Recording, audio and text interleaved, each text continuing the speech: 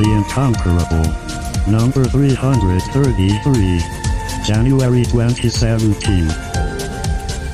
Welcome back, everybody, to The Incomparable. Happy New Year, everybody. Happy New Year! Happy New Year! 2017! Woo! It's 2017. Happy New Year, your bank ball dropped. We have put 2016 in the ground where it belongs. But before we bury the body, we're going to do something we do here on The Incomparable, which is look back at our favorite things from 2016. I'm Jason Snell, your host, as I was for almost every episode in 2016. I'm joined by my 4 most commonly heard panelists in 2016. And I'm going to introduce them to you now in the order in which they rank on our top panelist list. Number 1, reigning champion with 26 appearances. Who could it be? In 52 weeks, half of the episodes. Soon he'll be the host. It's David J. Lohr. Hello.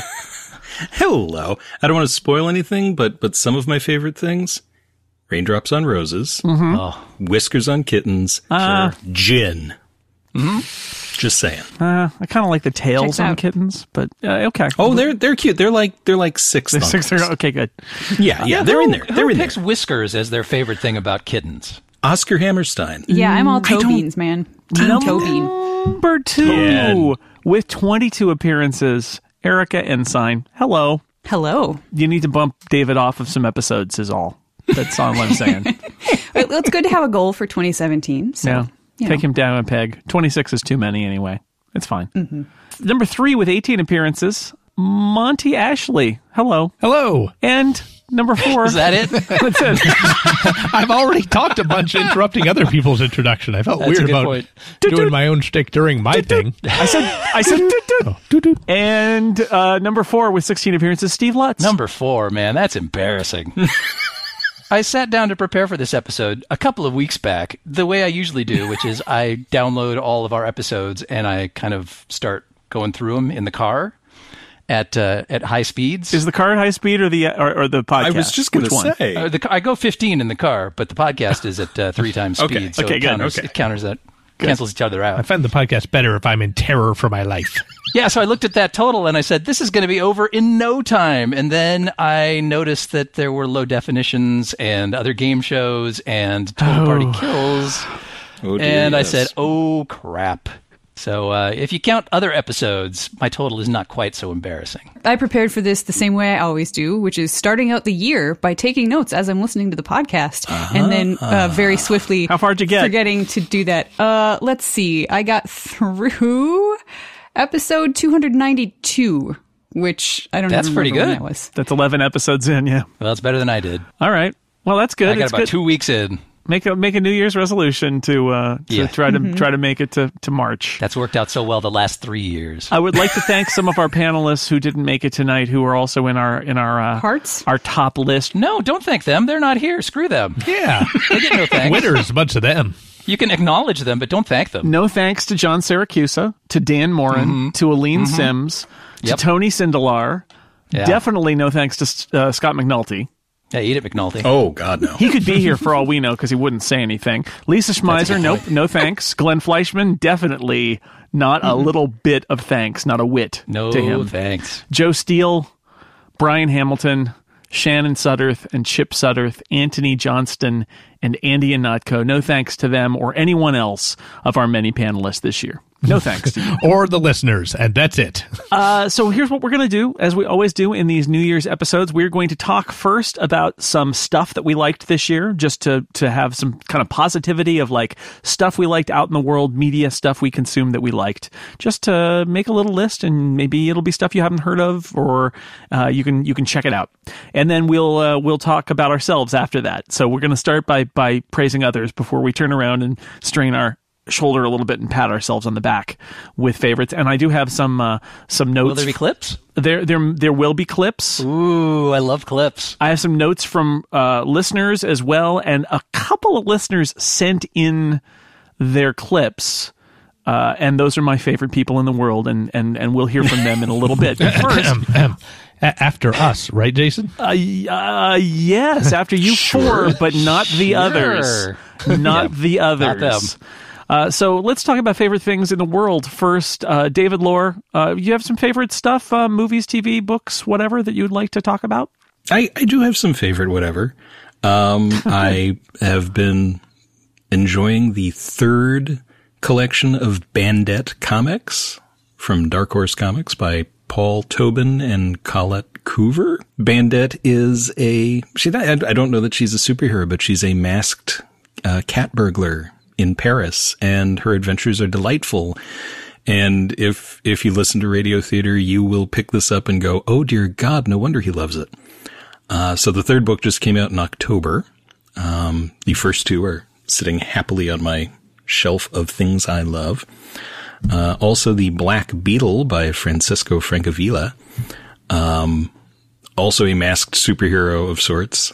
Very good story. It's been out before, but I finally got it this year. And I've been doing a lot of nonfiction reading because I'm busy writing fiction. So, I've been reading SPQR by Mary Beard, which is a really engaging history of the Roman Empire. You wouldn't think, gee, I really need to sit down and read a book about the Roman Empire, but you'd be wrong because this is a really good one. And Wonderland by Stephen Johnson, who he did a PBS show last year called How We Got to Now. And Wonderland is his follow-up to this. It's sort of an interesting look at how the technologies and everything that has basically benefited humanity started out as innovations for playthings and diversions and entertainments. And then someone said, hey, we could actually use that to do something useful. So it's kind of an interesting inversion of things because, you think, oh, the car was invented and did this, and you don't look at what led to the car. And his thesis is that playthings really influenced a lot of this stuff, which is kind of wild. On the fiction side, my favorite novel of the year so far is Moonglow by Michael Chabon, which is sort of a fictional memoir because it's about a writer named Michael Chabon and talking about his grandfather and somewhat true details and somewhat very not true details.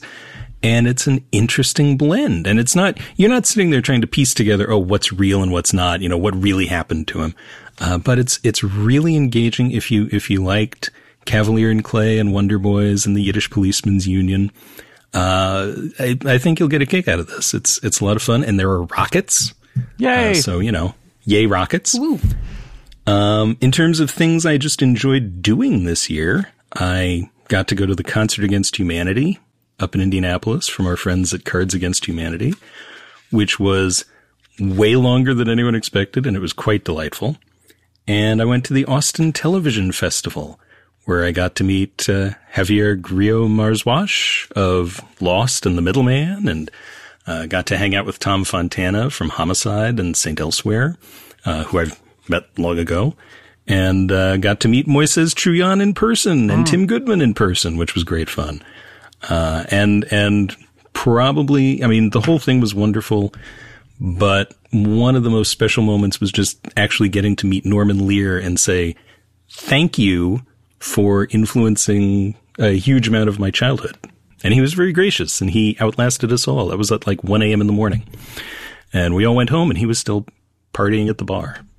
So, go Norman. Attaboy, Norman. Mm-hmm. That was my year of things that I didn't read or watch for the show. Yeah. That's just like all the other stuff. That works. All right, Erica, what things did you like this year? I quite enjoyed the Doctor Who spinoff Class, which isn't actually available on BBC America yet, so sorry, US listeners, but you've got it to look forward to next spring sometime. I like that.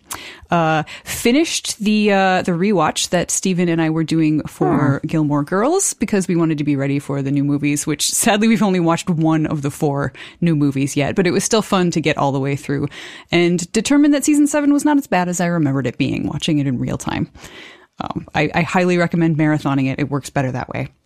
I've still been very slowly catching up on Flash and Arrow. I'm still only in the first season of The Flash, so it gives you an idea of just how far I've gotten, but I'm still chugging along very slowly.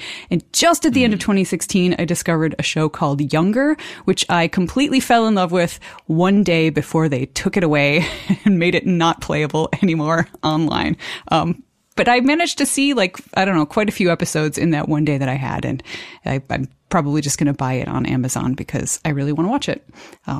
So check that out if you like, it's a half-hour comedy about a woman, played by Sutton Foster, whom I love, who pretends to be 26 to get a job in advertising because she had taken time off to have a child and raise a child, and she's actually 40. And it sounds like kind of a ridiculous and stupid, janky premise, but they treat it very well. It's very well done. So it's awesome.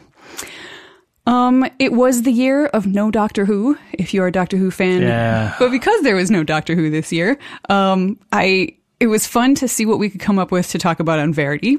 It very much sort of stretched our theme to its limits. And then it also, I think, allowed more time for Lazy Doctor Who, for Stephen and I to do our other Incomparable Network podcast. And we trucked through quite a bit, and I'm pretty proud of the pace we're going at this point. It ebbs and flows, but eventually we'll get through it.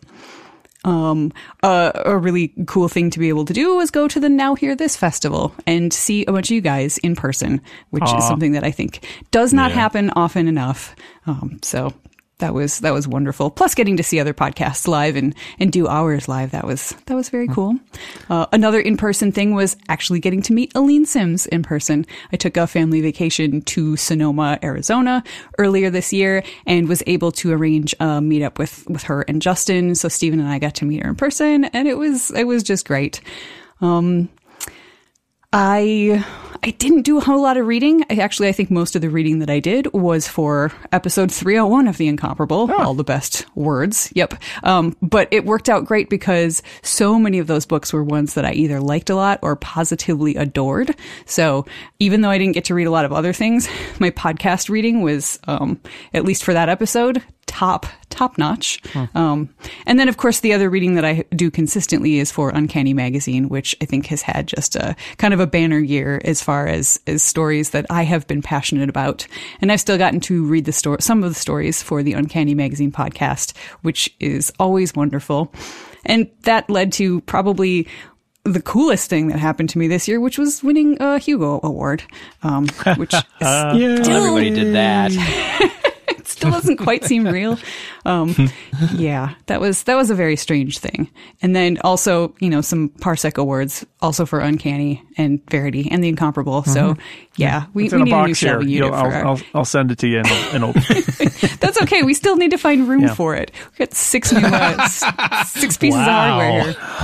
That's rough. Dang. But the very last thing on my list is more of a sort of a real world thing, and that is I got a job this last year in 2016, and it is kind of my dream job. I'm a writer for the government in a unit that I'm actually passionate about what I'm writing about. So it's been fantastic, and I actually work with really good, dedicated civil servants, which is just it's a wonderful experience. And between that and starting a small business with Stephen to produce podcasts on the side, it has been kind of the beginning of the year was kind of rocky financially, but at the end of the year, everything seems to have smoothed out. So, well, 2016 was crap on a lot of fronts.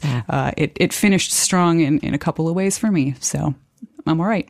Nice. I should say going Lego shopping in Anaheim with you and Stephen was also one of my favorite things this year. Yeah, David, I was going to say, I noticed you mentioned the ATX Festival and the Concert Against Humanity, but didn't mention us all getting together and now hear this. Because I was saving that for my favorite episodes. Yeah. Oh, okay. All right. I don't know. See, because I said, those are my outside the podcast things. Why don't you love us? Now it's a holiday special. Yeah, only 26 episodes this year. He must be disgusted with it. Yeah. I mean, I can't take it. I can't take it. All right, let's move on to Monty. Monty? My favorite comic book that I discovered this year is called The Unbelievable Gwenpool, which is extremely silly.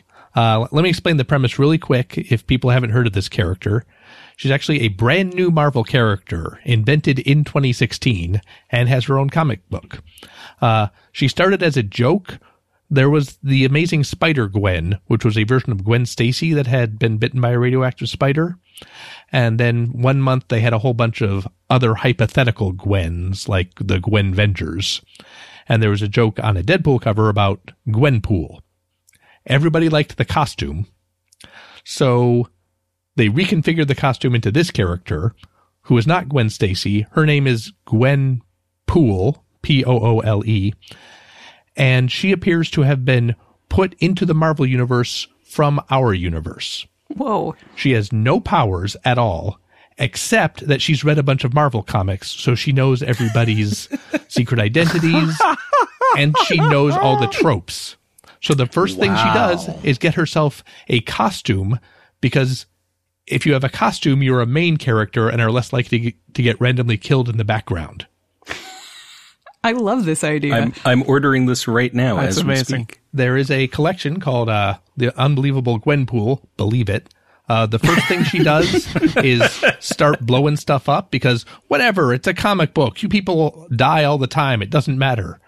But she kind of discovers that's not true, and she is forced to take the universe she's in more seriously, but not entirely seriously, because she knows that, for instance, Howard the Duck is around and how dumb that is. That's a good for instance. It's super meta. She gets to make jokes to MODOK's face and hang out with Batroc the Leaper, and I'm really enjoying it. The other books that I read that I really enjoyed this year, one was The Union of the State, which is an oral history of the comic or the sketch comedy group The State, who you might remember from having a show on MTV in the 1990s. Oh, yeah. There were 11 guys, there were 10 guys and 1 woman in The State, and they've kind of taken over the comedic landscape. Tom Lennon and Ben Garant are all over the place. David Wayne is all over the place. Ken Marino is all over the place.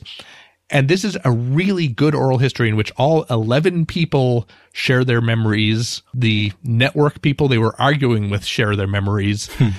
It's a super thick book, and I went through it in a day. And if you like the kind of comedy that has the earmarks of The State, this book about how 11 guys from NYU somehow got a TV show on MTV and then lost it and kind of ruined their careers until later when they came back is super fun. The third book I'm going to mention, keeping the nerd theme, is The Caped Crusade by Glenn Weldon. Oh, Glenn Weldon, of course, one of the panelists on the podcast Pop Culture Happy Hour from NPR. He knows everything about Batman, and in this book, he shares it with us. That's all I'm going to say about it. Either you want to read a cultural history about Batman or you don't. I recommend that you do. It is great. I did. It is. See? TV shows. I really enjoyed Bajillion Dollar Properties, which is barely a TV show because it is on CISO, a streaming app. I'll allow it. I enjoyed it anyway. It is executive produced by Kulap Vilaysack, who is on the Earwolf podcast Who Charted, the wife of Scott Aukerman of Comedy Bang Bang. It's produced by Comedy Bang Bang Productions, and also Tom Lennon and Robert Garant, who I just mentioned as having been part of The State. They also produce At Midnight and a bunch of other stuff. It's a mostly improvised show that's making fun of real estate shows, and it's super funny. There have been 2 seasons already in 2016. Each season is 6 episodes long. It looks like they may have been shot in 6 days, too. If you pay attention, when they go to these lavish mansions that they have to sell 3 of per episode, they reuse certain mansions a lot. And I think it's great to see, oh, now we're shooting from this angle and putting this caption on. So it says, steam shower, 19 grottos, and stuff like that. The other TV show I want to mention is also barely a TV show. It's called Window Warriors, and it's on the Game Show Network. It was terrible, but I really enjoyed it. It's a competitive reality show about people who make shop display windows, like for Macy's. Oh, wow. Sorry, I just have to say that sentence was maybe the most Monty thing I've ever heard. I stand by it. Somehow this terrible show had a $100,000 prize because some genius realized they can get the entire show underwritten by having it entirely be advertisements. So there are 2 of like the 8 episodes sponsored by Macy's, and they're designing Macy's things. You're watching people figure out how to advertise Macy's to you. And then there's a Hot Topic episode. I enjoyed that show partly for its audacity in pretending to be a television show, but also it was interesting seeing the conflict some of the contestants had between making a window display that will please the eye and making a display that will sell the product. There was one guy on the show I'm pretty sure was just a visual artist and doesn't actually work in advertising. And I'm going to say my favorite movie of the year was probably Zootopia, which is weird because the first time I watched Zootopia, I got super bored and didn't finish it. The first time I watched it, I was viewing it as a buddy cop movie, and it seemed really by the numbers and boring. The second time I watched it, I realized it was a film noir and a love story, and I really, really liked it that time. I think that's it. All right. And I hated everything else. Okay, good. Except things I will bring up in the Talking About Our Podcasts section. All right. Especially John Syracuse, Dan Moore, and Aline Sims, Tony Sindelar, Scott McNulty, etc. Oh, those guys. Well, they're not here to defend themselves. Steve, what are your favorite things? Nothing. Okay. Moving on. Let's move on. No, I actually did write some things down. So, although it's not as extensive a list this year for some reason. I'm not sure why. But I did like some things this year. Top thing on my list is the Now Hear This Podcast Festival, which I looked forward to for weeks and weeks, and it did not disappoint. I mean, the festival was the festival, but getting the opportunity to hang out with all of you fine people and to finally meet Aline and Brian and to meet again Dan and Erica and Steven and the 50 other people that showed up from the Incomparable. was great fun, and really enjoyed myself, and getting the opportunity to meet the Magic Tavern people and a couple of the other folks, Aaron Mankey from Lore, was really enjoyable, and gave me a new appreciation for the podcast community, which I didn't realize I was part of until we got to Now Hear This, and now it turns out I am. So there you go. Things that were not podcast festivals. I didn't read any books this year, I don't think. Unless it was going through my old Calvin and Hobbes collections just to soothe myself. But movies-wise, best movie I saw this year was actually a movie from 2014, which by New Things standards is actually basically brand new. The best movie I saw all year was The Babadook, which is an Australian... I almost hesitate to call it a horror movie because it's really more of a psychological thriller, although it is kind of a monster movie in a way. But it is a wonderful film that I recommend to even non-horror people. Basically, it's about a single mom whose husband actually died on the way to deliver their young son, who is now, I think, 7 or 8 years old. And he is kind of a handful. He's probably somewhere on the spectrum, and he keeps her awake night after night. And he gets in a lot of trouble at school, and she's basically kind of at her wit's end and about to lose it anyway. And then they run across a book one night that just appeared from nowhere called The Babadook, which introduces this monster called The Babadook who, when you let him into your life, you'll wish you were dead and you can never get rid of him. And her son freaks out and obsesses over it. And soon enough, sure enough, the Babadook turns up at the house.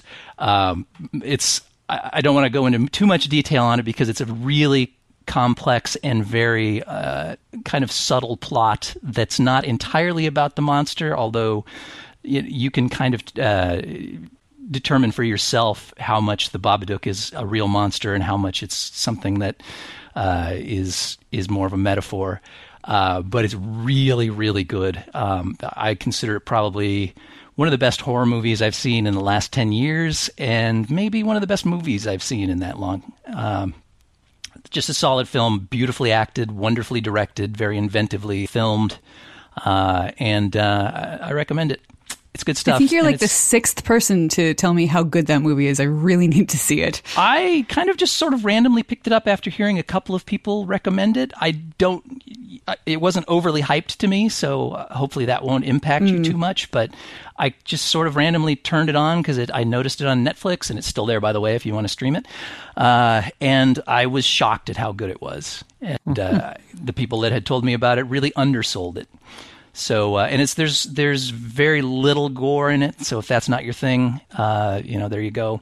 Although I know there are people out there for whom seeing animals put in peril is worse than seeing people eviscerated. And if you're one of those, there is a scene in this that will be very difficult for you. So you should be prepared for that. But it's not graphic, so at least there's that. Anyway, wonderful movie. I will say that the Babadook looks incredibly cool. Like the creature itself, man, I love that creature design. It is a good design. Also, really enjoyed Zootopia, like Monty. I think that's... I always root for Disney animation because they've been having their lunch eaten by Pixar for the last 10 years or so. And every time a Disney film comes out, I'm always like, come on, maybe this will be the one that's as good as Pixar. And then, oh, no, not quite. Sorry. But you're getting closer. And I think Zootopia finally did it. They finally made a computer animated movie that I put on a level with Pixar. I really enjoyed the story. I liked all of the various threads that were going on throughout the plot. I think it's a very effective commentary on racism and bullying and a variety of other things. And it does that without being remotely on the nose, which I think is a far more effective way to pass that message on to kids than hitting them over the head. And I really, really enjoyed it. I'd like to go back and watch it again soon. It's got some transcendently stupid jokes, too. That's true, too. Yeah, it's funny as well. And it does both without breaking a sweat. Let's see. I played some games. Last year, I think I was happy because I had just finished Fallout 1. This year, I finished Fallout 2. So there's that.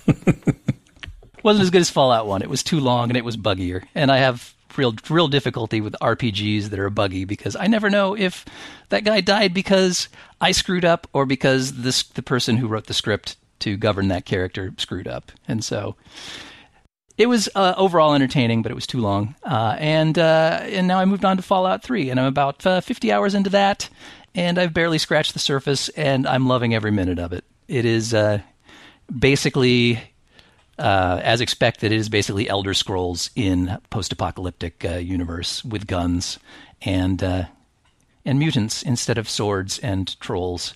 And it is absolutely wonderful. I love a game where I can just kind of randomly explore things. And if I feel like it, I can drop into this subway tunnel that's totally not part of the main plot, but there's a whole a group of people who think they're vampires living down there that you just sort of run across, and you spend several hours just kind of talking to all of them and doing side quests for them, and then you move on to something else. And I find that very, very compelling. Although it is an incredible bear to get running on Windows 10. But I won't go into detail on that. But Bethesda really needs to get their stuff together and come up with a patch to make it easier because it was a huge pain. And actually, I think I spent more time games-wise on Launchbox this year than anything else. Which is basically a front end for all of the emulators that you have laying around. Like, I've been into emulators for a long time, playing all my old Atari and Sega games and whatnot. But something about importing them all into this front end and downloading all of the box art and having all of the boxes lined up, the old 70s box art that were like the Atari box art from the 70s where clearly somebody smoked a whole lot of pot before they decided they were going to come up with the art for Air-Sea Battle or Basic Math or whatever.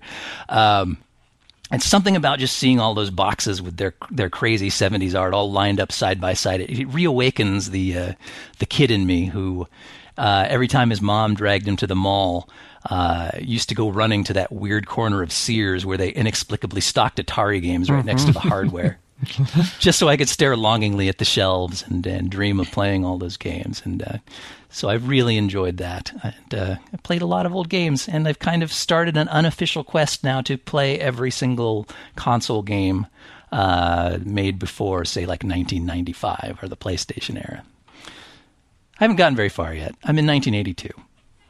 So that was it. All right. Did some stuff, had some laughs, shed some tears. Came out to the coast. Have a few Had a laughs. few laughs. Yeah, sure. Welcome to the party, David. All right, I've got a few really quick. My favorite movie of the year, I've decided, was Arrival.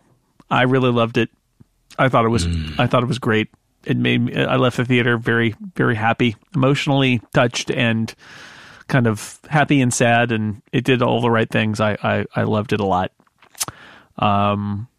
My top 5 TV shows of the year, because I actually made a list. Weirdo. Yeah, I know. Game of Thrones. Nerd. Oh, yeah, I watched that too. You're the Worst, great comedy. I think I probably mentioned it last year on FX. Yeah. It's fantastic. Mr. Robot, season 2, I liked it a lot. The Expanse and Westworld. And so I'll mention all of those. I also really liked Atlanta, which I had at number 6 on my list with Donald Glover. Just really great.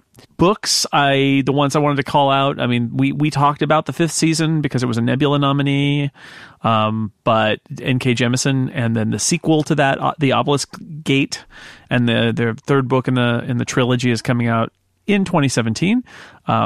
I really loved those books. I think she's a wonderful writer, and the world building is pretty amazing. And there are a few little things in it that she does a very nice trick where there's things that you read as world building that are just kind of tossed off world building details that turn out later not to be. And I really love it when a writer can do that, where you absorb this thing that they're telling you, but you sort of take it as color. And then like 300 pages later, you're like, oh, that's important, right? That's a great trick when you can do that. And she did that in that setting up that world, because, it's this totally kind of foreign world, and you make some assumptions, and then she gets to say sometimes, no, that was the wrong assumption that you made there. So pretty good stuff, and I'm looking forward to the 3rd book. And then the other book that I really liked was Uprooted by Naomi Novik. I liked it a lot. It is, I was writing about it today, and in trying to describe what it's about, I realized there's a way you can describe it that makes it sound like the most boring, rote fantasy book ever. It's like there's a girl in a village, and it turns out she has a special magical talent, and there's a wizard, and the wizard takes her from the village, and there's a creature, and it's trying to destroy the world with its darkness, and there's a prince, and it's not like that. But it's really good, and I like it a lot. And the villains in that are bureaucracy, politics, and a monstrous tree that is trying to eat the world. The usual. As you do. But I liked that book a lot. Comics. I just want to mention we did an Astro City episode, and I really got into reading Astro City. Thank you, David, for recommending that. That stuff is so good. So I'm still kind of reading through Astro City. I really liked The Amazing Spider-Man this year. As somebody who loves Spider-Man and has for a very long time, I feel like they really lost their way with that character, and they did lots of things for several years that kind of made me not want to read Spider-Man comics. And their latest iteration, where Peter Parker is successful, and he's got a big international conglomerate and scientists who work for him, and Spider-Man is known to the world as Peter Parker's bodyguard and employee, and he actually hires another guy to be Spider-Man when he can't be, so that he can be seen in the same place. It's fun because he has gadgets and he has adventures, and he's in China half the time, and then he's back in the US, and it's a lot of fun and light and interesting in a way that Spider-Man really hadn't been for, I'd say, like 5 years. So I've enjoyed this arc where Peter Parker is a millionaire industrialist. It's nice for Peter Parker to win some of the time.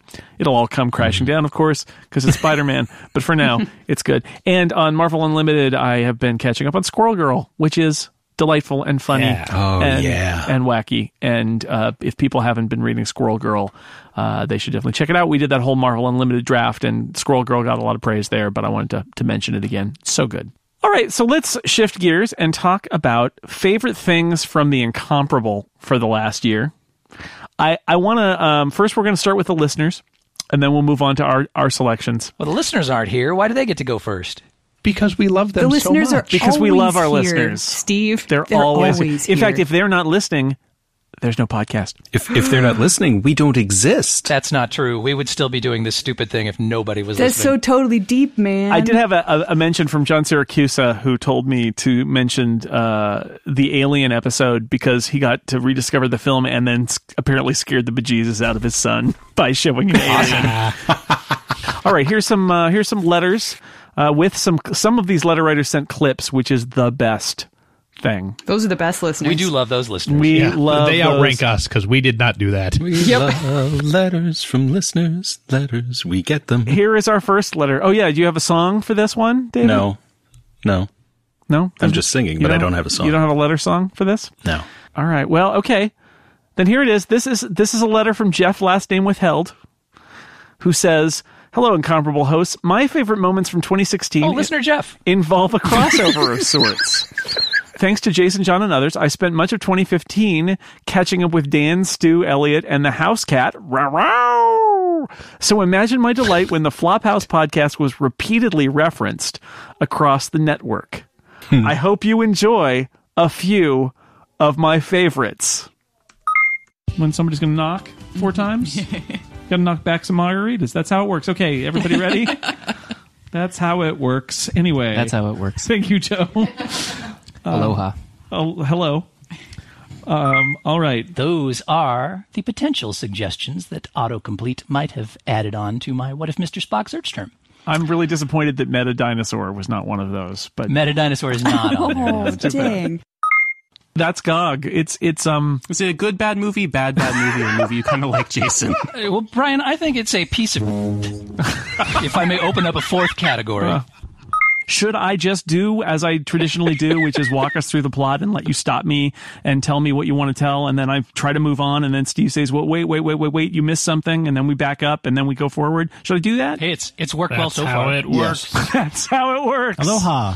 Why should we stop now? Aloha. Hello. And it's just, no. I mean, I feel like they could have had a dangerous space weapon or some other thing on a planet that was not literally, what if the Death Star was a planet instead of a space station?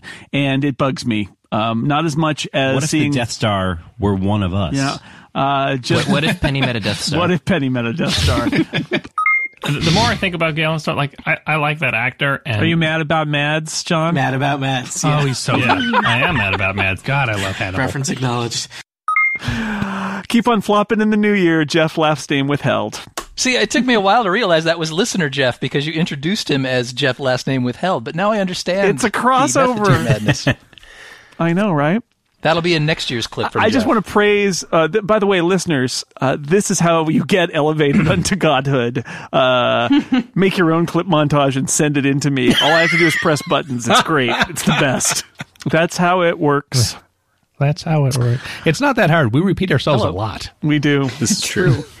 We do. You just take a We random repeat sample. ourselves a lot.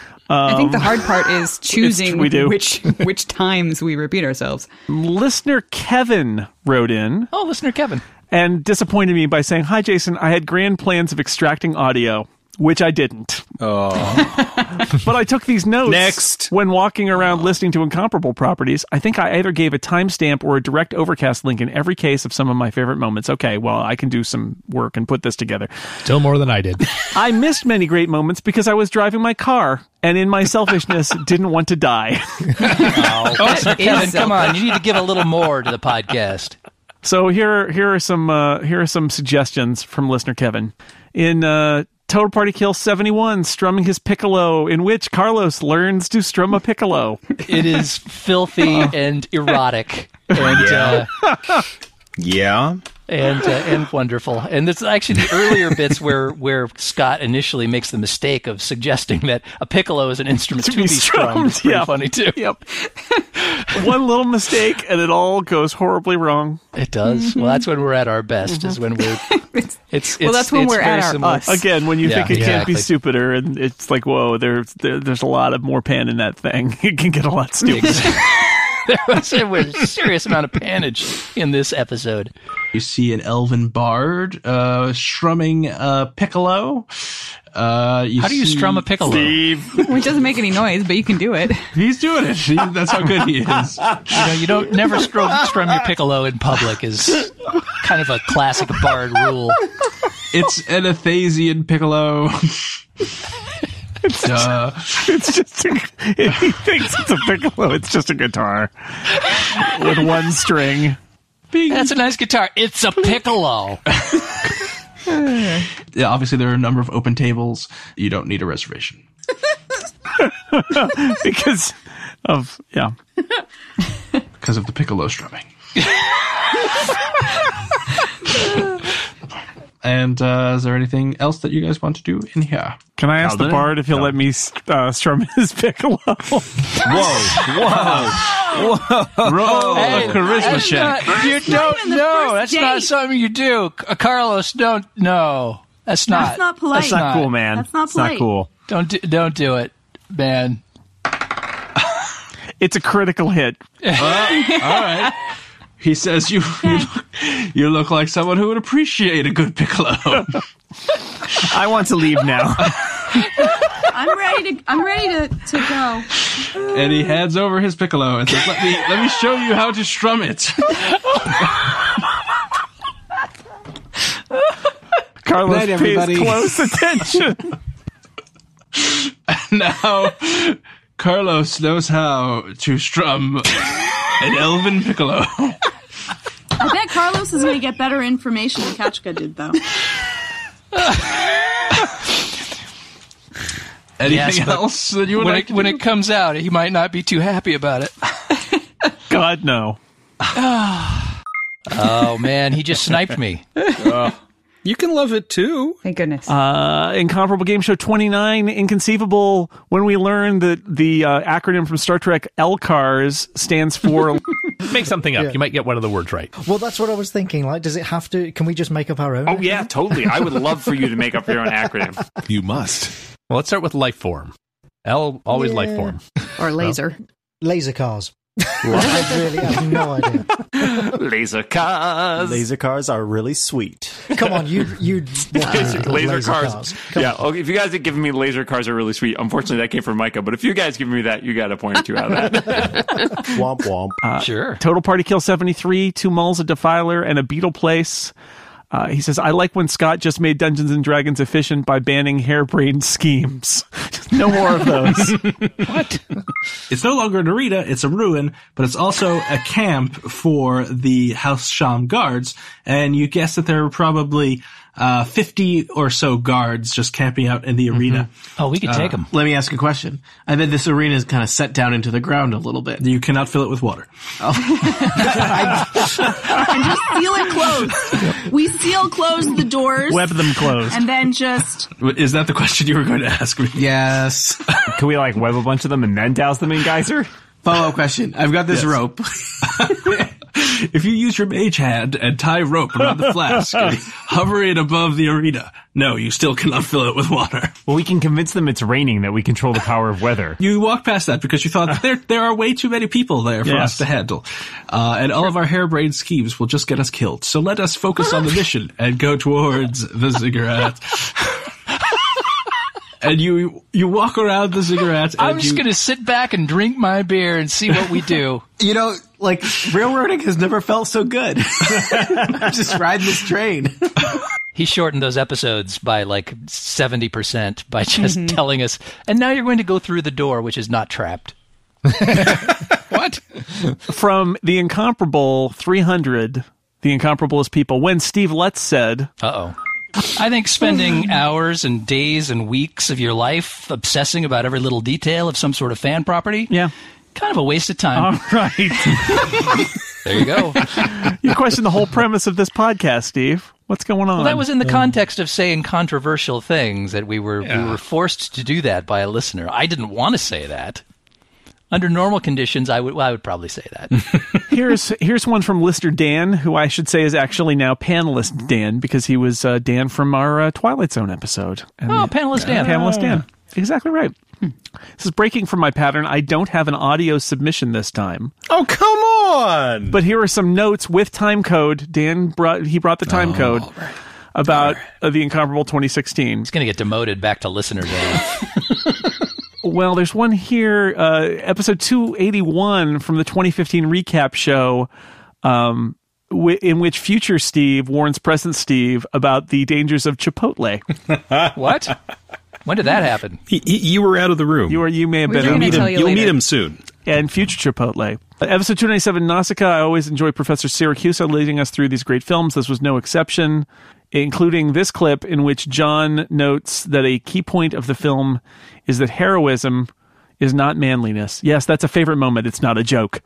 This movie emphasizes many, many, many times that heroism does not equal quote-unquote manliness, right? She doesn't kill the Ohm. The job to be done is to save the person. She resolves the conflict by calming the Ohm down. They don't hit you over the head with it, but almost every conflict, with her interaction in that conflict is to try to do something good. She's the good guy, right? Try to save people who might even be your enemy or whatever. And to resolve conflict, she's always trying to de-escalate. She is put in normal situations and she has to be the hero, but she doesn't do the stereotypical physical dominance, manly, macho solution to these problems. She is not a killing machine. She's not even the world's best swordsman. She can barely lift the sword that she uses in anger later in the movie.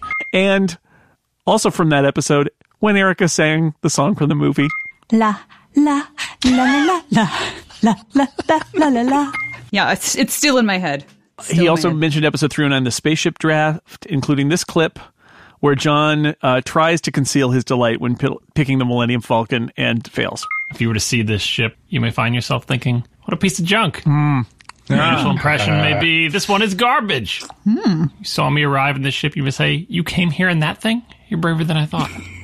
Is it a fast ship? You've never heard of the Millennium Falcon? It's the ship that made the Kessel Run in less than 12 parsecs. It's outrun Imperial starships, not the local bulk cruisers, mind you. I'm talking about the big Corellian ships now. She may not look like much, but she's got it where it counts, kid. The Millennium Falcon is my number one pick, and I can't believe it wasn't already chosen. And then later in that episode, John also stole Chip's pick, and the best thing that happens in a draft is that people in general, and Chip in particular, get angry. This is the jewel of the Star League, the Gunstar Starfighter. This was a very interesting ship design. Very interesting. Bastard! How can you tell when Syracuse expresses delight? I think he gets louder. Oh, does he? I think that might be it. Listener panelist Dan also liked episode 320, Frankenstein Island. Specifically, he wanted me to play this clip of me doing one of my many impressions of Jocko. Or no, it's Beardy. He says you have to take this to the house instead of, and it's like, instead of having it for dinner. Ha ha ha ha!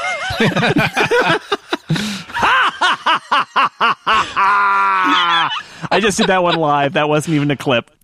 I can do that on demand. Wow. Yeah, that's all they left of it, You can't not be happy when Jocko rolls into town. You can't. That dude. And I will say, having seen that live, it's amazing. Other favorites from Dan, he loved Batman, the animated series episode, Alien and the Godfather, the live draft, and his least favorite moment was on the beer episode when we discussed the Maui coconut porter. He said, it sounds delicious, and I discovered it is not available anywhere near me. And finally, the biggest dream come true. There are better porters out there. There are. You can find a better one. Episode 327, biggest dream came true, even though I fell victim to the same listening more than talking trap so many others have.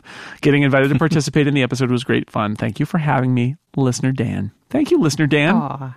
Listener panelist Dan. Listener Dan. /panelist Dan. All right, I've got a couple more clips here. So here we go. This is, I believe if I've done this right, this is our friend, listener Ian. Friend Ian. Hey there, Jason and company. Ian McKinnon here in the Isle of Lewis in Scotland. Another year has come and gone, and the Incomparable has delivered as always. Delivered what? We've had some fantastic episodes this year. Some of the stuff that springs to mind would be the David Bowie episode, the Nebula Nominees episode, which sorted me out for my entire summer vacations reading. Thank you so much for that. The BR episode was a lot of fun. The Monster and Supervillain draft, also fantastic fun. Ongoing stuff as well, like the game show episodes, which are always just fantastic, and Total Party Kill, phenomenal. But this year, if I was going to nail it down, I would have to say that 2 episodes of Rocket Surgery in particular have caused me to go online, locate the original material that you were discussing, watch it, and then waste more time re-listening to the podcast than any your fault, Steve. Mistakes were made. The first of these would be episode 320, Frankenstein Island, in which you discuss the power! The power! The power? The power! The power! The power! And the it power? takes me right back to that summer I spent in Southern California. Work it, But Ian. my ultimate pick can only really be one thing. the Cool Cat episode. Oh, there he is. There it is. Now, picking a moment from the Cool Cat episode is almost impossible, as the entire thing is solid gold. But as a sort of representative clip, here's my pick. Philip Michaels sabotaging a rare incidence of Steve Lutz trying to be diplomatic and kind about Butch the Bully. I have no recollection of this. I don't want to pick on Butch the Bully. He's just a kid. Well, he's a bully. It's not his fault he got cast in this movie. It's the fault of the quote-unquote casting director with the comma CSA after his name, which theoretically makes him a member of some sort of professional casting society. Yeah. But Butch the Bully strikes me as the kind of kid who would be so quickly bullied by every other child on the street, including the weird mascot man.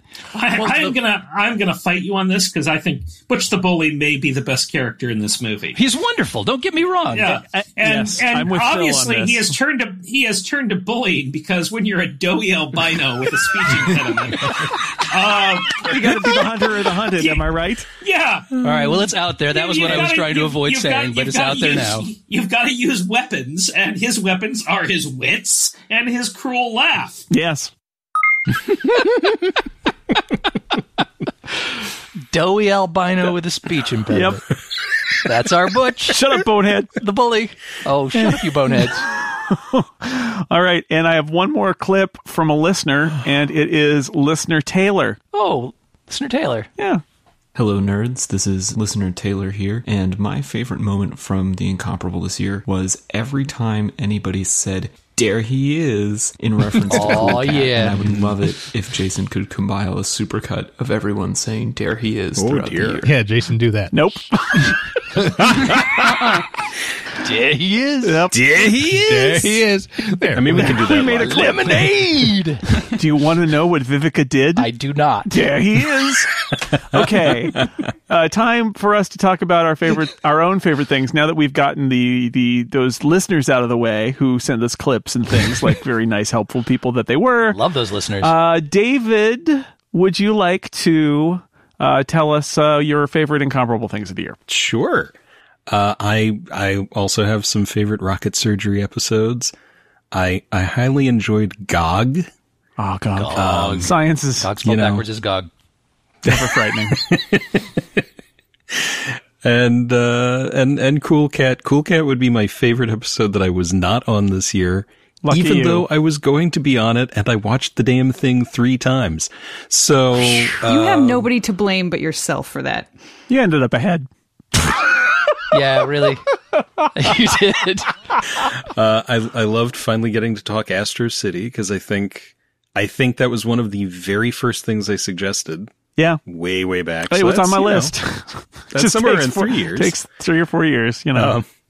And also finally talking about Twilight Zone because I love those too. I enjoyed the Star Wars Travesties draft, and maybe my favorite episode of the year was the Anaheim, doing the live episode at Now Hear This, and partly to have an audience and partly to have a ridiculously wonderful topic and partly just to hang out with you guys for 3 days. That was utterly delightful. Between that and hanging out in Anaheim, it's been a good year. Erica, what about you? You have some favorite Incomparable things? I do. So the first part of my list is from those glorious few weeks where I was actually taking good notes times. and yeah, and I don't have clips, but I think I have time codes for at least most of them. The high 200s, huh? Yep. So I don't even have episode numbers for some of these. Oh dear. But the first one is the clip show. Oh, good. That's that's always good. Yeah. Reference the clip show. What's about to happen here? There was one where there was a funny exchange between Steve and Glenn, which that's not possible. Which I thought was sort of the perfect encapsulation of Glenn's participation on the podcast. Let's see, just a few more. Episode 259. Oh my God. Summerside. You're one to talk, Glenn. I am one to talk. And then there was also a moment where I actually admitted that I quite like Watto from episode 1 of The Phantom Menace. But then I also said I know he's awful, but I love him anyway. I love a lot of awful people. Just saying. That's the title of this episode. Yep. Thank you. Yep. Done. I was going to say, I'm here, aren't I? But I figured that was just too mean. No, I'll take it. No, I'll allow it. Hey, who you calling awful? I also liked in episode 292, which was called I Have an Appointment with a Tholian Ambassador, which was about bad new Star Trek, where near the beginning of the podcast, Brianna is on and she just comes clean right off the bat. Yeah, Jason, I feel like I have a history of having positive things to say about things that many geeks don't like. I am blank this week. I got nothing for you. No help is coming. Even Bree doesn't have anything. That's pretty bad there. It's over. I was just like, I am ready to dig into this episode now. That was a great moment. Yeah, that was. I was pretty cruel with those selections, I got to say. I mean, we all had to watch Nemesis. It was tough. It was tough. It's not good. Let's see. And then later in that episode, there was a moment where Jason was describing how Picard talking to his clone should be good, and Dan just starts shouting. And the idea that you would have scenes where Picard and his clone are doing like, hello, Captain, I'm just like you. It sounds like those scenes would be good, right? But it's so boring. It's so boring. Why is this boring? I can't figure it out. It should be good, but it's boring. You don't get Yelling Dan quite as often as I would like. I feel like we need more Bad Things episodes because I appreciate Yelling Dan. Yelling Dan is utterly delightful. As is my wont, I scanned through the episode titles and made a quick list of some of the other ones that I quite enjoyed. And the first one was actually one of the ones that Anthony Johnston was the host for, and that was the David Bowie episode, which was very early in 2016, like one of the first signs that it was going to go downhill and fast. That was a podcast that kind of meant a lot to me, and I got a little emotional, and I don't usually cry on podcasts, but that was, I think, one of the exceptions. So it was good in a different way from a lot of these podcasts. Another one that was, I didn't get weepy, but was kind of important along the same lines was episodes 288 and 289. I Wish I Was Back in Norway and It's Not Hamilton. And those were the album drafts, which, while they were super fun to participate in, the preparation for those was one of the hardest things I have ever had to do for a podcast. I had to go through the list of albums. It was like picking favorite children. It was tough. Yeah. I think we likened it to Sophie's Choice in the tail end of that episode. Mm-hmm. Really was.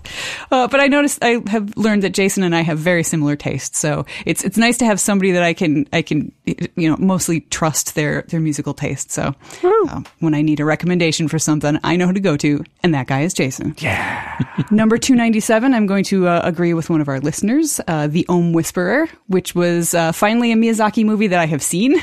And it's one that I love. So I got to be on that. So that was great. I liked episode 300 because we took listener questions, and I thought that was really fun just to hear what they wanted to know, which was sometimes interesting and sometimes baffling. So that was a good time. We love our listeners. We love them. Like those listeners. We do. We love our listeners. Well, they're all right. Episode 301 we've mentioned a couple times. That was the one about the Nebula books, and I am going to echo what Jason said. The two favorite books of Jason's were also my favorite books. 309, Boats in Space. You got to have a draft. Sure you can't get through a year without picking a draft as a favorite. And I think spaceships is one of the nerdier things possible to draft in a podcast. So it was right up my alley. That was a lot of fun. One that I listened to but was not on was episode 313, The Ziggurats of Yavin 4, which was another one of those Anthony Johnston ones. And I quite liked how you guys framed it as sort of the Rebel podcast breaking into the main feed. That was clever and took a little bit of editing. And as an editor myself, I always appreciate when that is done well. And that was done well. Nice work. This is the best. Erica's selections are the best. Everybody, she set a very high bar in praising me. High bar. High bar. And then I'm also going to say episode 325, The Monster Mash, which was our live episode at Now Hear This, which was just all kinds of fun. And the fact that we had so many people that we had to have some of the panelists at the kids' table, which was lower than all of the rest of it. Yeah. And I just have to give a quick shout out to, like, even when the Incomparable is difficult, shall we say, it's still fun because there were some episodes that sort of left me shaking my head, but in a good way. Episode 291, I like Complicated Books, Glenn, where we read Aurora and Luna New Moon. Boy, I did not like those books at all, but it was still kind of fun to talk about them. And, you know, I don't know that I'm glad that I read the books, but I'm glad that I got to talk about them with you guys. Same thing with episode 316, Just Add Jesuits. That was when we talked about the Sparrow, which I also really did not like. Turns out Scott and I do not have similar taste in books. That's what I learned in 2016. That's unfortunate because Scott is the one who recommends all of the books. All the books. Yeah. I might just need to not be on the book club podcasts quite so often. Somebody needs to be there to tell Scott what's what, though. That's true. That's true. And then also, as I already mentioned, episode 292 about bad Star Trek. You know, I am not usually on Star Trek episodes, but I decided, sure, I'll be on this one. And the one time I decide to join in, we watch Insurrection and Nemesis. Great. Just great. You're welcome. Yeah, thanks, Jason.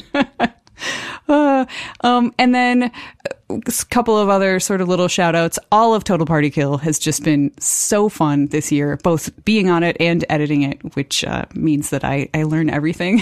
So I've become sort of the walking encyclopedia for where we've been and what we've done. And that's kind of funny too. It makes me laugh. Especially when you're playing the dumb character. I know. It's like, I really should have thought that through ahead of time, except I didn't know I was going to be editing the podcast when I created that character. I should have created somebody very, very smart. Maybe in the future. Dumb rogue / repository of all knowledge involving the party for the last 2 years. maybe Flessa got bonked on the head at one point and she's just a savant of some sort. She's just that makes sense. Stereotypical idiot savant. She can have a good memory but still be dumb. Yeah, that's true. And Game Show, as other people have mentioned, Game Show is always great. And that is one where, as fun as it is to be on Game Show episodes, I also like not being on them because it's so delightful to have a new Game Show episode to listen to that I haven't heard yet. Drop in my queue. Always fun. Those are great. I also enjoyed my participation in a few episodes of Afoot with Glenn this year. We watched the first season of Veronica Mars and talked about that. That was wonderful. I've always been a Veronica Mars fan, but I had forgotten just how great that first season is until I went back and watched it again. So it was good to have the opportunity to do that. And I did already also kind of mention Lazy Doctor Who, but doing Lazy Doctor Who on the Incomparable podcast network has been really fun. Stephen was actually telling me that somebody discovered Radio Free Scaro, his Doctor Who podcast, through Lazy Doctor Who, which in the world of Doctor Who podcasting, that's kind of bonkers. Yeah. So that was exciting. It's neat when that stuff happens. Probably the last and very best thing about the Incomparable that I cottoned onto this year was actually Aline Sims, because I know it wasn't officially her first appearances on the Incomparable flagship show came toward the end of 2015, but this was the first year that Aline was, fairly regularly on the panel. And I just remember listening to the first few episodes with her and being like, oh, we've got a new person. Who's this Celine person? And I was not on the episodes with her for the first few that she was on. And when I was listening, I was like, quite often when I listen to the Incomparable and I'm not on, I have moments where I'm, talking back to my phone and being like, oh my God, you guys, this is wrong. Here's where you're wrong. This is why. Not possible. And when Aline was on, I was just like, hey, I don't need to be here. Somebody is saying those things that I would be saying. It was kind of a magical moment. So just getting to know Aline in addition to meeting her in person, like I already said, getting to know her and listen to her on the podcast and then sometimes talk with her on the podcast has been really great. So I am very, very happy about that. And I hope she continues to be on lots of episodes in the future, but maybe not more than me. Okay, fine, more than me. You bonded over those two books that you didn't like, so that was your first episode together. Isn't that nice? That's right. And yeah, so that's it. That's my list. Okay, that brings us to Monty. Well, I was very fond of episode 286, in which we talked about Hamilton, an American musical. Yep. To learn much, much more about it, I recommend the podcast Pod for Ham, which had its entire run encapsulated inside 2016. That's right. where we went through all 46 tracks of the original cast album. Because we're crazy. Yeah. I was on a bunch of those. I think I hosted 8 and was a guest on 7 episodes. Yeah, heavy lifting. You and David both did a lot of heavy lifting on that one. My favorite moment of podcasting was the 3 podcasts we recorded at Now Hear This, a podcast festival I was delighted to be at because I got to see all my podcast pals. I feel like we've talked about the Monster Mash, the Monster Villain Draft, a lot. We haven't talked about the game show episodes that much, especially game show episode 49, where I got to play a game of Feuding Families instead of host it. And that was super fun. Oh, yeah. Even though I don't think we won that one. No, you really didn't. No. But my team did win the Inconceivable we played, so that was fun. And it was, like everyone else has said, really fun to either catch up with people or meet people for the first time face to face. Yeah, I don't think I've seen you in person for what, like 20 years? Yeah, I'm like 92, 93, something like that. Something like that, yeah. And that was the first time that I had met you. I feel like, I got to catch them all. Here. And that was, got another one. The Pokédex is getting larger and larger every year, so good luck. That's true. Yeah. As people keep getting promoted to panelist. I was also on A Foot. I was on the Sherlock Holmes episodes. And I want to specifically call out the bonus track from A Foot number 5. So that's bonus track A5, where I make what I swear is a terrific argument against Batman being the world's greatest detective. No one can hear more than half of it because my connection kept cutting in and out. But the parts where you can't hear me, I'm making an amazingly good case, I promise. That is the height. That's the height of... Batman is not the world's greatest detective. They call him the world's greatest detective. Oh my God, that sounds like a lovely rant that we can't hear. We can't hear your rant, buddy. The most he does is feed things into a computer. He's not even that anymore. Now. Oh no! You're getting too close to the truth. You're being silenced. It was quite something being there. And also, I enjoyed the rocket surgery episodes I was on, particularly as we've mentioned Cool Cat. There he is. There he is. There he is. Darn Vivica A. Fox and Eric Estrada messed it up. Shut up, bonehead. And I really enjoyed the chance to dissect Johnny Mnemonic, a movie that should have been right up my alley, but made mistakes on absolutely every level it possibly could. Yeah. I mean, it's so close to being The Matrix. I know. On paper, it should have been The Matrix. And I enjoyed many other things that I do not remember right now. So that is the end of my time. The end of my time. Steve? Oh, is it me? So, as usual, I've got favorite episodes and favorite moments. Oh, good. Favorite episodes. Yeah, well, you got to we have fun. Stay on brand. We do have fun. Yeah, we do. The gang and me. That's right. So, episode-wise, I really, really enjoyed episodes 288 and 289. That would be I Wish I Was Back in Norway and It's Not Hamilton. Again, that was our album draft. It was tremendously fun to talk about music on the podcast, which is something we have not done often. And it turns out we have a fair number of music geeks on the podcast. And I really hope we get the opportunity to do a few more music-based episodes, although I suspect, based on the minimal amount of feedback we got, that probably was not well-loved by our usual crowd. But I really enjoyed it, and I very much enjoyed getting some lists of interesting albums to try out from other people on the panel, most of which I did not like. But hey, it was worth a try. Let's see. I had to pick a rocket surgery like everybody else. I actually wavered a little bit because we did a lot of good work on rocket surgery this year. We did. Yeah. Good for us. I mean, we had GOG and Frankenstein Island to choose from, and those were both pretty sweet, I gotta say. But nothing was quite as sweet as getting to talk about Cool Cat Saves the Kids on the podcast. Yeah. I think it was on a bonus track where I just started saying, "There he is!" Yep. For one of our previous episodes, and just half jokingly, because I figured no one would be dumb enough to actually decide to do an episode on Cool Cat Saves the Kids. It turns out we were dumb enough. We are always dumb enough, Steve. Haven't you learned this yet? 300 episodes in, the answer is always us. Who is dumb enough? We are dumb enough. I thought I knew where rock bottom was, and it turns out that there was a sub-basement. So, and that sub-basement was Cool Cat. I also really liked episode 322, Tastes Like College, because of beer. Finally, something good comes out of all of this stupid podcasting. It's free beer. Well, that's just it. We finally roped somebody into sending us a whole bunch of free beer. That was your idea all along, Steve. You've been championing this for quite a while, and Jesse Friedman, bless his heart, took the bait and shipped everybody beer. But like the Cool Cat thing, I didn't think anybody would be dumb enough to actually take us up on that. Again. I'm just kidding, Jesse Friedman. You are the greatest. We love our man. listeners. If I didn't love our listeners so much, I would say you're the best. But our listeners are the best, and you're a close second. Anyway, that was an awfully fun episode. It was and it was amusing because we kind of pitched it as an educational episode. Sorry, go on. And it turned out it really was. I mean, I actually learned some things I didn't know. Yeah. It worked. I'm not really a beer drinker, but I found it fascinating. Yeah. And I quite liked his comment that, when people tell him they don't like beer, they just haven't found the beer. Their beer yet. Right. And I'm like, I don't know if it's worth trying more and more beer to find my beer. Oh, it is.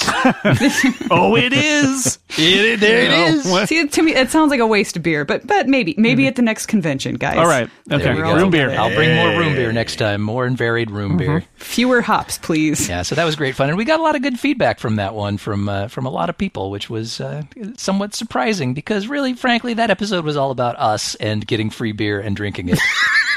So I'm glad it turned out to be something that other people could enjoy as well, although frankly I don't care. Let's see, what else? Getting off of the main show, this is actually a bit of a cheat because it was at the very tail end of last year. It came out the day before Christmas, I believe. And that would be the Incomparable Radio Theater 1.11, The Adventures of Timmy Preston in Far Future Land. There was way too much of that screechy kid, but otherwise it was a lot of fun. On to favorite moments. Yay! New things. Yay! Actually, most of my favorite moments come from non-flagship shows because that's where we get up to our really stupid stuff. Yeah, that's right. We spun off all the extra stupid stuff into spin-offs. We love just our the listeners. Moderately stupid stuff remains. You figured out my whole plan, Steve. You figured out the whole business plan. There he is. Starting off with bonus track 300. Boy, bonus tracks did a weird thing this year. They disappeared. They did. For people who weren't members. That's true. And I think bonus track 300 is one of the last of them. But boy, what a delightful one to end on. And my favorite piece out of that is where Scott McNulty says something along the lines of every young boy at some point in his life loses his transformer. And Jason just loses it. He loses it more spectacularly than he did during the Human Centipede episode, and that was like padded. That is something, yeah. Padded walls, straitjacket time.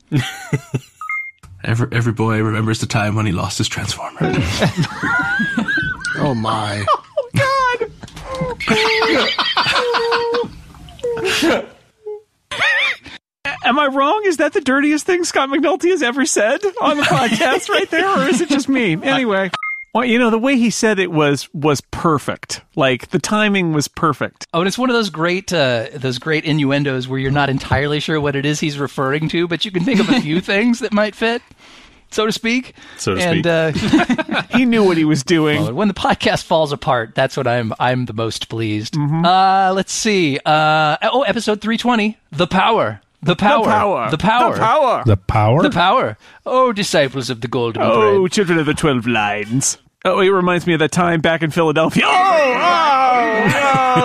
This one comes from the Great Moments in Editing series. At time code 5152, we are discussing the spinning ammo box in Sheila Frankenstein's lab and how it is likely just mounted on a dowel. And I say, there's a guy down there just doweling the crap out of that thing. Only I don't say crap. I say something a little bluer. And instead of getting bleeped or spoiler horned, which, by the way, when we get spoiler horned is probably my favorite thing of all in the podcast every year. But instead of getting bleeped or spoiler horned, I get jockoed. There's a fraction of a second of jocko laughing. That really diminishes it, man. I thought Crank was bad. Come on, man. He's down there doweling the shit out of that thing. I forgot I did that. That is brilliant. That is my favorite thing in that episode. I was in tears after that. So there's a guy down there just doweling the ha! out of that thing. So, Erica will go with me in this. It's like sometimes you're editing and things just happen and you're like, I don't even know what I'm going to do here. And you're like, I'm just going to put Jocko there. That'll show him. Things just happen. No, it was fantastic.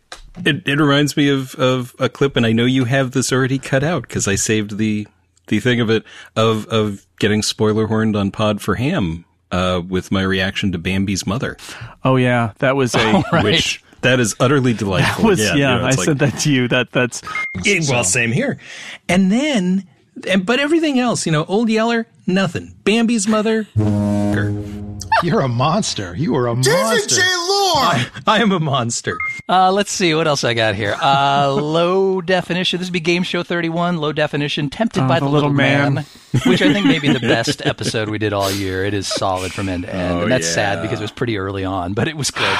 At exactly 48 minutes, we go into word 6 of that episode, which is Eucaligon, and there's a lengthy discussion about the small, less tasty precursor to the modern chicken.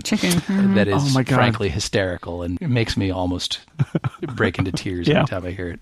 The small, less tasty precursor of the modern chicken. You're not going to trick me with your chicken definitions anymore. Quite a judgment call in there. I'm not sure how I feel about that one. Less tasty bit than me. Also small, because every low definition must have a size attached to it. I'm surprised there was no semicolon in there. It's not one of those chickens with outdated views either. It's a modern chicken. Yeah. Also, Glenn wins that episode, which is nuts. How does Glenn win? Hey, wasn't the amount of pan in a thing this year? Oh, yeah. Well, that's next. Low definition. Okay. That's Game Show episode 39, the amount of pan in a thing. I'm going to call out the amount of pan in a thing. Yeah. Brian Hamilton's definition for the word panage, and a sure sign that he had given up hope. Panage. The amount of pan in a thing. Thanks, Brian. We thought he had died briefly, I think. It was a perfect reflection of how desperate we were at that point. On to Total Party Kill. I got a few things to mention here. Anytime that K-Cast Windwall this year, thus inspiring a variety of Oasis songs and parodies. I have to say that is also one of my favorites, and when I was visiting my sister in Chicago, she specifically brought that up as well, so please never stop doing that. Oh boy, it's so dumb and so bad. And that is why I love it. Yep. Dumb and bad, right in my wheelhouse. I also really enjoyed episodes 78 and 79 of Total Party Kill. Man, we've played a lot of D&D. Yeah, we really have. What the hell is wrong with us? Those would be Crossbow Friends, ! And It's Never Too Late for Pew When You're in the Sewer. Those are the two episodes where Tony Sindelar makes the rookie error of deciding to start our adventure in the sewer. Asking for trouble, really. They're generating a fair amount of mirth and poop jokes. Oh, and the best thing about that is that like 90% of those poop jokes don't come from me. It's everybody else doing the dirty work, and I'm just sitting back and listening and enjoying myself. But I think my favorite moment of those two episodes is when Sarah Barbour, who normally is one of the adults in the room, usually, unless she's dropping S-bombs and F-bombs, which she does from time to time just out of the blue, which I also find delightful. Everybody else is talking about various foul, fecal-related puns and things, and she just says in this sort of plaintive, sad voice, "There's so much poop."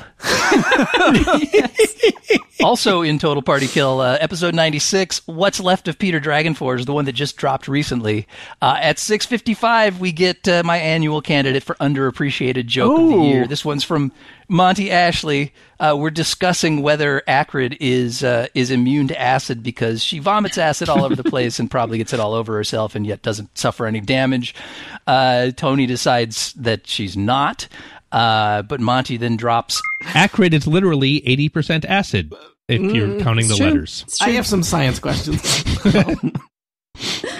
So, Acrid, I assume that you were still I'm going to make a note for the cube? unappreciated joke of the year, which I thought was brilliant. Yeah, somewhere around there is when we did that line about how somebody should start lactating, right? Oh, that was pretty solid, too. Yeah. That was my favorite. That was pretty solid, too. Because we needed milk, which is basic to soothe the acid. That's right. Good stuff. Anyway, that was my underappreciated joke of the year. Good job, Monty. Well done. Thanks, man. I didn't think they got enough laughs at the time, so I'm It didn't. throwing I tried it to out there uncover it. I tried to uncover it a little bit in the edit so everybody could appreciate it, but Yes. Well, I appreciated it because I had written down in some sort of drunken scrawl on my character sheet, underappreciated joke of the year, acrid acid 80%, and I had no idea which episode that would turn up in. And driving home tonight, I just happened to throw episode 96 on, and there it was at 6:55, and I got very excited. There it was. There it was. Almost didn't make it in the episode, but there it was. Episode 281, I Love a Lot of Awful People. That's last year's clip show episode. Monty again, look at that. In reference to the previous year's Summer Superhero Spectacular, uses the phrase, I'm still a little bitter that I could not get the thing all the way to the finals, but I think I did a good job. I have that That's what Steve sometimes. said. Oh. Steve's literally saying it right now. That's right. It's clobber. No, never mind. Just go to sleep. Simultaneous, and it is perfect. And I laughed very hard about that. Good work, Glenn. Oh, while we're on the subject of last year's clip show episode, I should mention that in the interest of averting disaster, I am not selecting the somewhat abbreviated clip loop that we played in that episode. Clip loop? Accidentally. Yeah.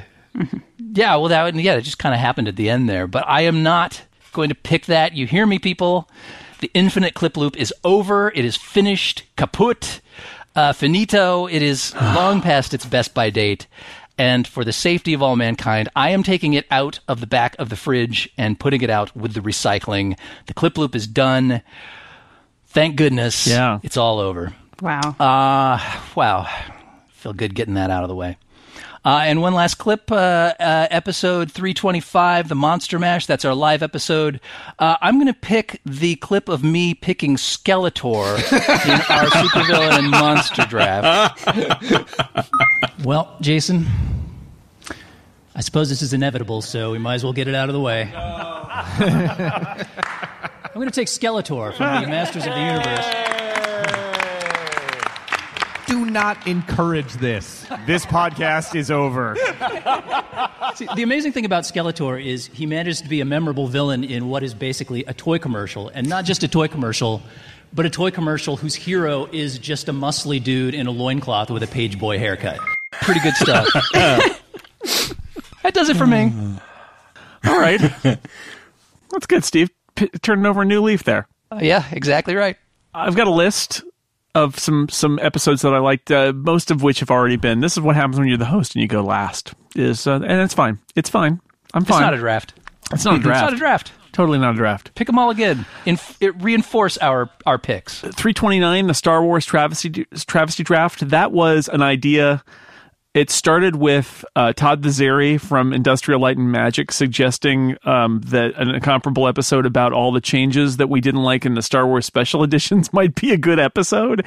And it spiraled out of control into being, I think, what is a very good, fun episode. I was very happy with how that turned out with us picking. It was like each round was a different selection. And so it was a different kind of game than kind of going over the same ground every, over and over again. And that was a lot of fun and a lot of good stuff.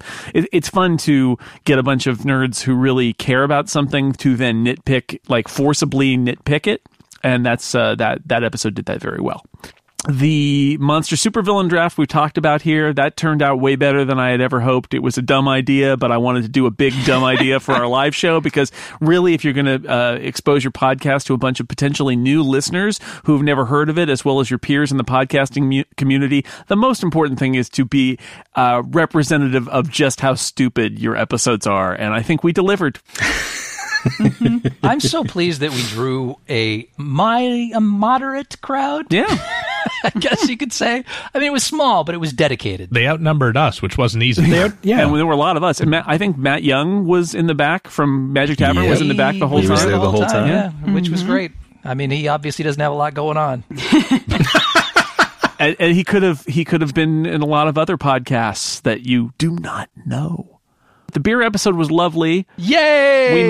We mentioned it earlier, and I wanted to just say it again that as somebody who makes podcasts, that was I spent like a week thinking, how am I going to do this? And I kept thinking, like, I have all the equipment to make this work.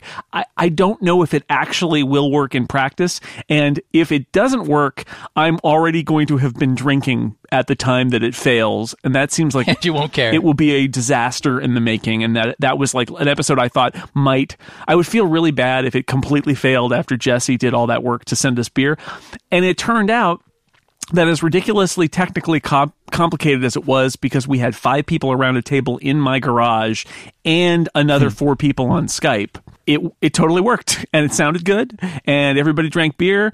And if you notice, if you go back and listen to it toward the end, what's happening in our house at the end when we're talking is Jesse keeps opening more beer and giving it to us. And that guy is dangerous. That guy, he is dangerous because he just kept opening beer. I like the bit where Mose is given the opportunity to say his thank yous and goodbyes, and instead you just hear another can opening. It was like that. But that was a fun thing to do, and it did, and it worked out. That's the best thing about it. It was kind of ambitious and weird, and in the end, it was also a good episode. It wasn't just that we got to drink beer; we got a good episode out of it. And anybody else who wants to send us beer, let me remind you, you can do it. It's been done. It works. Yeah. Number 320. So Frankenstein Island. The story is, as I mentioned on that episode, we watched The Power. We watched this movie in high school. This is a movie that I have been watching since high school back in Sonora, California.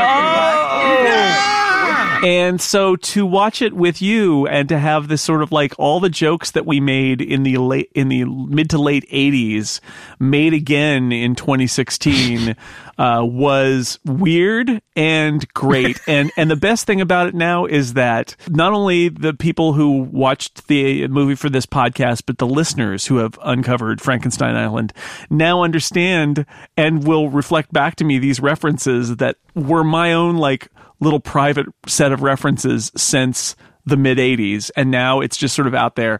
And the best thing of all is that every now and then I get a message from Tony Sindelar saying, you know, I was thinking about Frankenstein Island again. He says, I think about it almost every day. I had the dream again. It's great. Oh. Episode 307, the Cool Cat episode, also has come up. That was,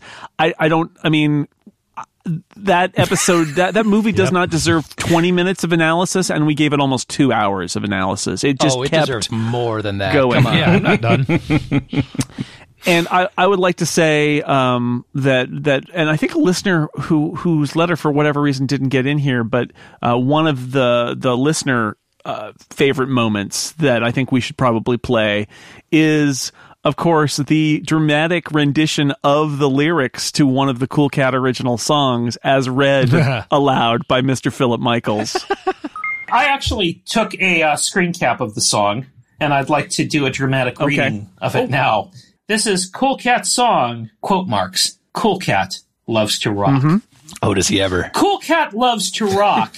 Yeah, Cool Cat loves to rock. Cool Cat loves to play the guitar, and he looks so cool. Cool Cat loves to play the drums, yeah, and he plays them so good. Cool Cat loves to rock, yeah. Cool Cat loves to rock. Cool Cat loves to play the guitar, and he looks so cool. Cool Cat loves to play the drums, yeah, and he plays them so good. Cool Cat is the coolest cat in the world. He's so cool. Yes, he is. Hear, hear. Wow. Derek Savage's artwork needs to be rendered in that way. So that was a great moment. If anything needs analysis, I think it might be Derek. I mean, if anyone can consistently throw me out of my chair the way you get thrown out of your chair sometimes, it's Phil. Yep. He's all right. He wrote down the lyrics. I mean, really, that's the thing. He didn't just write down the lyrics. He had to pause the screen on that very small text Word document that Derek Savage is looking at, which he couldn't even cheat and use the actual lyrics from the subsequent song because they were completely different. It was listener Nathan who wrote in, and I have found his letter now, and that was listener Nathan, and that was his favorite moment. Phil's dramatic reading. His other favorite moment was the bit where Phil tells the story about how he and Lisa watched the actual Hollywood Christmas parade that Cool Cat was in, at which we all react dramatically. The Hollywood parade? The Hollywood parade! He also says the Skeletor loop clip must always live on in some form. Huh. Interesting. Yeah, it's not happening, man. All right. I have 2 game show episodes I wanted to mention. One is, as mentioned before, Tempted by the Little Man. I do think that was the best episode, and that was tough because I think the game show in general, I said this last year and I think it's still true, I think is just pure entertainment goes. It's my favorite thing that we do, and I hope more people discover it because it is so fun to do. It's also fun to listen to. And my other game show episode that I wanted to pick, which hasn't been mentioned yet, so I'm going to mention it here.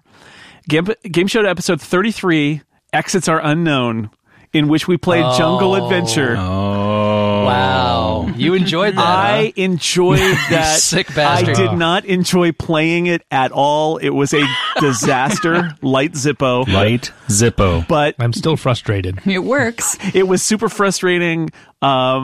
And that's one where I actually did edit out a big chunk of our movement because we just kept moving around in the jungle the whole thing forever. Was a movement, I think. As soon as I said the word movement, I said, "Where's the poop joke, Steve?" There it is. There it is. So that's how it works. That's how it works. But that I think in the end, if you didn't go through it and were traumatized by it, you would find it amusing. It was funny, and what Tony took out of it is next time fewer players, and certain players probably shouldn't come back. But that's okay.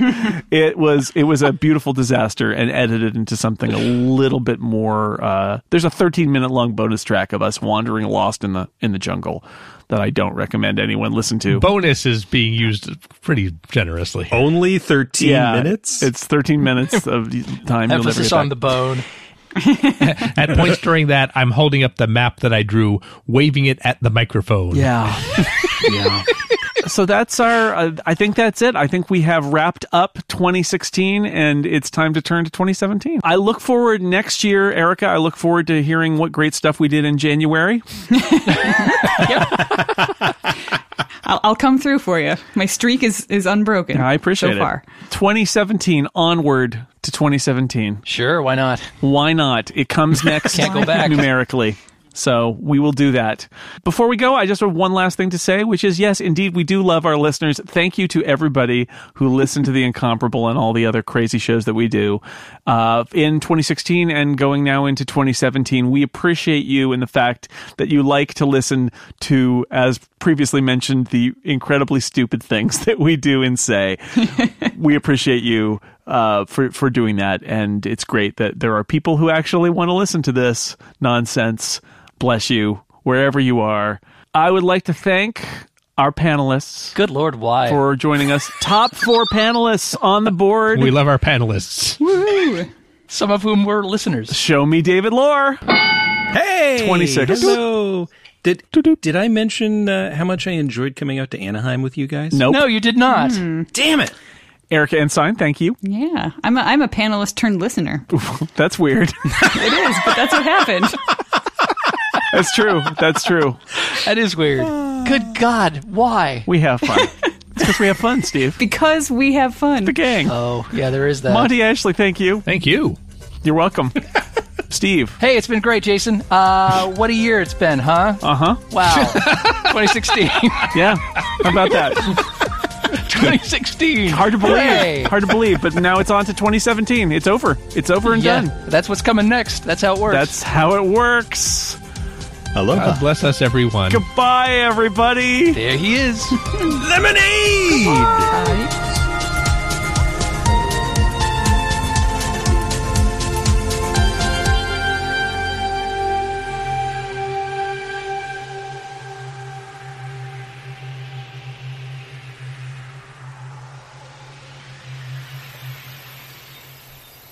I'm going to take out the recycling. Hey, Overcast, play last year's clip show.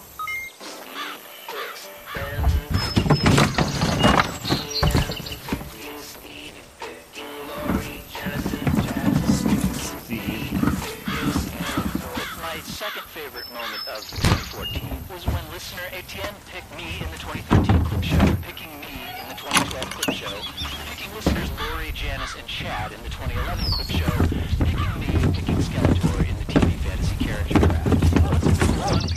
My favorite moment of 2014 is listener Ben, listener Etienne, picking me, picking listeners Lori, Janice, and Chad, picking me, picking Skeletor. Yes. Now let's listen to both of those in one convenient clip. So, and then I have one last clip to play. It's another favorite moment from a listener. Hi, this is Ben from Somerville, Massachusetts. My favorite